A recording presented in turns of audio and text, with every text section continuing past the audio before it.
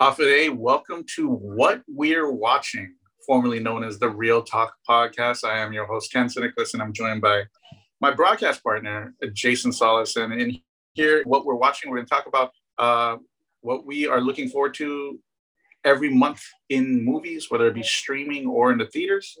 Jason, how you doing? No, good, man. I love it when the titles of podcasts are like so unbelievably vague that you can't tell like what the podcast is about. Now, what we're watching, like I have no idea what we're talking about. WC. What is a better acronym, WWW or W3? What do you think? Let us know, guys. You let us know what the show acronym should be. W3, because it is what we're watching, Jason. I don't know if you've caught on to that yet, but yeah, very anyway. Nice. It is the logo, July. The logo is going to be really, really cool. It is July, and there are a ton of new movies out. We're excited to get into it, and we're just going to tell you about a couple of things you can watch, where you can watch them, and why you should watch them. The 3 W's as well. So, okay, have you watched Black Widow? First, I have not. I have not watched Black Widow. I have Disney Plus, and I have not gone to the theater to watch it. You can watch it at Tango Theaters, though, right? Yeah. And actually, it is significant because Black Widow opening weekend, they made $215 million. About a third of that was streams because, of course, with the Disney Plus, you need the premium plan, which means you got to pay $30 for it. But highest grossing movie since the pandemic started, obviously, and everything like that. But $215 million in worldwide revenue on opening weekend. That is not bad. Everybody was really worried about, when a really major blockbuster comes out, post-pandemic, what the effect on streaming versus theatrical releases is going to be, but this one came out strong. I've heard a lot of people say as well on social media that Black Widow is actually a very, very good movie. The pacing is very strong, and it's just a solid addition to the Marvel Cinematic Universe. So it's pretty cool. Well, I saw on Twitter, basically the villain Taskmaster is getting really, really dragged. People were not happy with the way Taskmaster. I mean, yeah, overall, they said the movie is good, but people were kind of a little disappointed in the way the villain was presented. Really? Interesting. I mean, it's always like that, though. Otherwise, and, I don't want to put the cart before the horse, but there's a lot of movies, especially since we got backed up with the pandemic. Of course, Top Gun 2, Maverick is supposed to come out. I believe that's been pushed back starting in September, we are going to see a historically monumental time for theatrical releases and their streaming components. So you got, like I just said, Top Gun 2 is coming out, the new 007 movie, the James Bond movie is coming out, Dune is going to hit, so nerds worldwide are going to be super stoked about that. Yep. And also I guess we could say that with the pandemic there was kind of a slowdown also on streaming services in terms of movies that people would want to catch. But July has a ton of good movies I'm really excited to talk about. Obviously, Army of the Dead, which came out early on July 1st, I believe, starring Dave Bautista. It's the Zack Snyder film where, a group of mercenaries try to infiltrate a zombie-ridden Las Vegas to get some money. It's a pretty good film. I liked it. But something that has just recently come out on Netflix, which I wasn't sure at first what I would think about it, but I'm actually a fan of it now, is the Fear Street trilogy. And one part of the trilogy comes out every Friday on Netflix. So they have the Fear Street 1996 or 94, Fear Street 76, and then this coming week will be Fear Street 1666. And they are all short stories or an anthology that takes place in the town of Shadyside, Ohio. It's weird because they're all written by R.L. Stine, from Jason's second favorite horror author for the Goosebumps books. But it's weird because the characters are young, right? They're teenagers or even younger, and it's got like that kiddie type of youth horror feel, but it is extremely graphic and very. You said the kills are pretty gnarly. It is not like, this is not something that I would have a kid watch for sure. Like, it is crazy though, because the age of everybody in the film is young. It's like a mix of Scream and what is that show with the Stranger Things? It's like a mix of Scream and Stranger Things. And the last time really, correct me if I'm wrong, Ken, but the last time we actually saw like a horror movie that actually, where the antagonist didn't necessarily prey on, like the dumb horny, drug abusing, drunk teenagers, but even people younger than that was sleepaway camp. And that's all the way back to like 1983, where a lot of the victims were younger people. Sure. Yeah. No, but I mean, and it's just really different. Like this is just, it's shocking. I would say it's pretty shocking. I think if you're a fan of those Goosebumps, Are You Afraid of the Dark type of stories, you'll like this. You'll like this, but then you also have to be mentally prepared because it is violent. Like we're talking about kids like getting murdered, like it's pretty heavy in terms of like the raw shock factor of the violence. But that is a good one. There's also I take that back. It wasn't necessarily sleepaway camp where the victims were young. Also, Nightmare on Elm Street, of course. Yeah, okay, yeah. But I mean, these are not teen. Like I'm talking young. Like we're talking 11-year-olds, not 17-year-olds, right? I mean, although there are a fair amount of older teens in the films. Another film that's coming out actually comes out in 2 days is A Classic Horror Story. That's the name of the film, and basically it's. The premise is there are people on a plane and it gets hijacked. The plane gets hijacked and a person gets killed, quote unquote. And it turns out that person is a vampire. So this person has to reveal that she's a vampire. Very interesting horror premise. I'm looking. I'm sorry. That is Blood Red Sky. And that's July 23rd. That's really, I've not heard about this, but that is really, really interesting because it's combining two known fears, like a fear of vampires and claustrophobia. Yeah. I think it's very, very interesting. Especially, I like horror movies where the evil or the bad, the antagonists of the film are kind of the ones being hunted by the monster per se, where the monster becomes a protagonist, really. Mm-hmm. So I do like that. That is Blood Red Sky. It comes out on July 23rd. The other film I was talking about is a German film, Italian film. It's called A Classic Horror Story. And this is about some kids who are driving a car. They get into an accident. They get caught in a cabin in the woods. And it's as the title says, it is a classic horror story.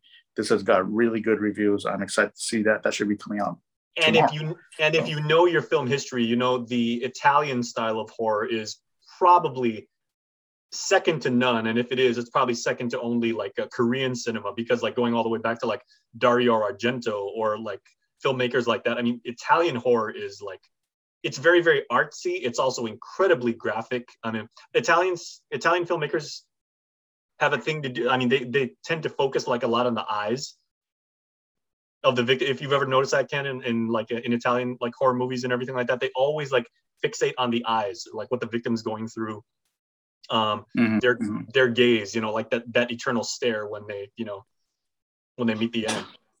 It's very unsettling. Yeah. I agree. There's also actually a film that I watched. It comes out on July 17th. If you have HBO. So there are a couple of films on HBO that if you have HBO Max that we should talk about. But the first one, before we talk about the true banger, before we get to the big I know where we're going with this. The Empty Man, which stars Thomas Badge Dale. It is a very, very good, underrated horror flick. It was supposed to come out like 3 or 4 years ago, but it had a delayed release. And it's recently built a huge cult following because it is actually incredibly good. A very long movie. Empty Man, I don't want to spoil it for you. It's just like intellectual horror movie. Definitely check it out on HBO. But enough about horror. Let's just get the elephant out of the room done right July now. July 16th. This Friday at 5 p.m. on HBO Max. 28 years in the making. Can you believe that? Space Jam. What is the actual title, though? With the GOAT. Oh, boy. Here we go. Okay, St. Nicholas, you guys. LeBron James. Yeah. It does not look bad. I mean, they've okay, we already know from the trailers, Klay Thompson is in there. Damian Lillard is in there. Anthony Davis is in there. And I don't believe it's going to be like I'm pretty sure it's not. It's not a shot-for-shot remake of the original Space Jam with Michael Jordan, where he and his friends at the time, it was like, Sean Bradley, Larry Johnson, Muggsy Bogues, where they go back and they play the Monstars. I believe in this one, from what I've seen, is if LeBron does not win the game, he gets stuck in Toonland forever, and all of his cartoon friends cease to exist. I mean, it's pretty brutal when you think about it, but it looks fantastic. I'm not really sure the premise of the whole story. I mean, obviously it wouldn't be that it's not meant to be that logical, right? Yeah. But it's Space Jam, and everyone loves Space Jam. I'm glad to see LeBron taking the iconic role from the second GOAT, Michael Jordan, and fulfilling, then just grabbing the crown, holding the crown of greatest of all time. Finally, LeBron gets to shine with Space Jam. I'm going to go get me some McDonald's toys, Space Jam toys from the Happy Meal. And this is going to be LeBron's film debut, right? I mean, he's had cameos. He's had a few cameos in a few other things, but like Michael Jordan, I mean, Michael hosted SNL, and then he did, but Space Jam was actually his acting debut. Yeah, I guess so. I mean, I don't know. No, he's been in some movies, but I don't know. Yeah, let's say it's his debut. Sure. Mm-hmm. Well, we need to get caught up on a lot of really cool things coming out, but as far as what came out during the last, year and a half that we weren't able to do this podcast and everything, you and I, like, we make no bones about this. We're both, each of us, proud former Blockbuster employees. Did you watch the last Blockbuster? I did not. I thought it was great. It was really, really funny. And if you work there, there's a lot of like inside jokes and just stuff that, like, I don't care where you work. The last Blockbuster right now is like somewhere in Oregon. If you were here on Guam, if you're in New York City, regardless of where you were, it's like, it was a monumentally fun job. And it's a great, great watch. And, even it says, if you had the blue collared shirt, if you had the laminated membership card and everything like that, it's really going to take you back. So it is a fun watch. Great. I definitely got to check that out. I'm excited about seeing that. There are two other movies that I would suggest. One movie I have watched that's come out. It's The Tomorrow War. That's on Amazon Prime. Yep. Starring Chris Pratt. That is a good movie. That is a spectacular sci-fi movie. I liken it to Independence Day and Edge of Tomorrow on that level of grandeur. Like, it is a solid sci-fi action movie. I was very blown away. I was very impressed. Have you watched it, Jason? I've not seen. You've been talking it up all week to me. If you have Amazon Prime, guys, check out The Tomorrow War. It's out now. I guarantee you will not be disappointed. It's very good. One of the best, streaming production house movies out there in the market today. I've got a recommendation. It's also on Amazon Prime, so we'll stick with Amazon Prime, at least for the moment. It's a documentary. If you're not going to watch it, for obvious reasons, I won't hold it against you, but it's called Street Gang: How We Got to Sesame Street. And it is a story of the funding, about how Sesame Street came to be and how they wanted it to be this big, educational tool, because TV was really taking off in the 60s. And they wanted to say, kids are basically memorizing commercials. Can we actually use this wonderful new medium to educate children? And they take it, with the introduction of the Muppets and these musical skits and with animation and everything. And it's turned into, this juggernaut of teaching kids, arithmetic, phonics, civics, everything, how Sesame Street over the years has dealt with, the real life death of cast members, how they've dealt with issues like certain characters, being autistic. They've talked about certain characters having alternative lifestyles, I believe in Sesame Street's, and they talk about the globalization of Sesame Street, how they've got different versions in different parts of the world and how, they internationalize it and everything. But it's a really, really good documentary. And I say that because, I grew up on Sesame Street. It's, I watched it every single day, and it's really, really well done.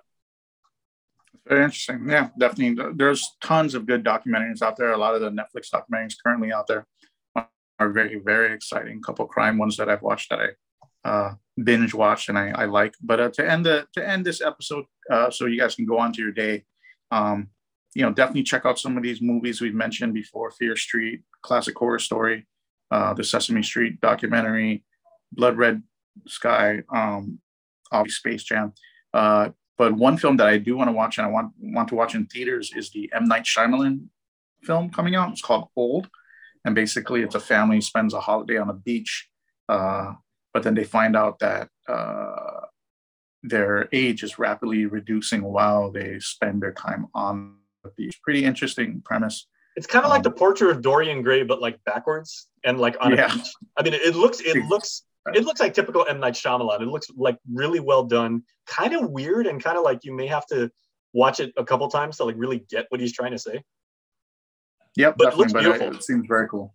Yeah. Okay, one thing that I am really looking forward to watching. I have not been to the theater since the pandemic, but one thing that I do want to watch, and again, I would like totally go with you and your beautiful wife to this, when Candyman drops. And I think I've watched the trailers like a couple times. I believe it's Tony Todd that is going to reprise his role as Candyman. Wow. He's coming back. He doesn't age really when you think about it. Like he's just, he looks the same. So yeah, there's some Marvel movies coming out. Venom is kind of like hit and miss, I would say, but Venom's supposed to come out. How do you feel about the should we call Suicide Squad a reboot, remake? That's coming out pretty soon. Yeah, I don't know what I feel about it. I actually don't really like the Suicide Squad original one. So I mean, a reboot is nice, even though it has the same cast. So it's interesting. It's not what I'm looking forward to. But real quick question for you, because I can't even say that.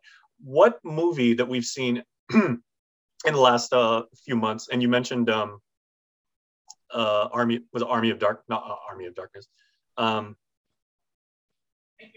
The one with Batista. I don't. Yeah, Army of the Dead. Yeah, Army of the Dead. Thank you. Which movie between Army of the Dead or Mortal Kombat really sucked you in for like the first 15, 20 minutes, and then the movie kind of like fell apart from there? Mortal Kombat definitely is. Yeah, I was so in with Mortal Kombat. Army of the Dead is actually pretty good and is very, very deep. It has a ton of Easter eggs and tons of different things you can pull from the movie. So it is very enjoyable. But it just kind of fell apart. It could have had a few of the scenes been developed more, it would have been an amazing movie, but unfortunately it wasn't. But Mortal Kombat just was horrible. And that said, that actually, if you do have HBO Max, I know I'm saying you should watch Space Jam, but there's also one movie on HBO Max that, it's worth the price. Get your hands on Tenet, Christopher Nolan's Tenet. It's on HBO Max.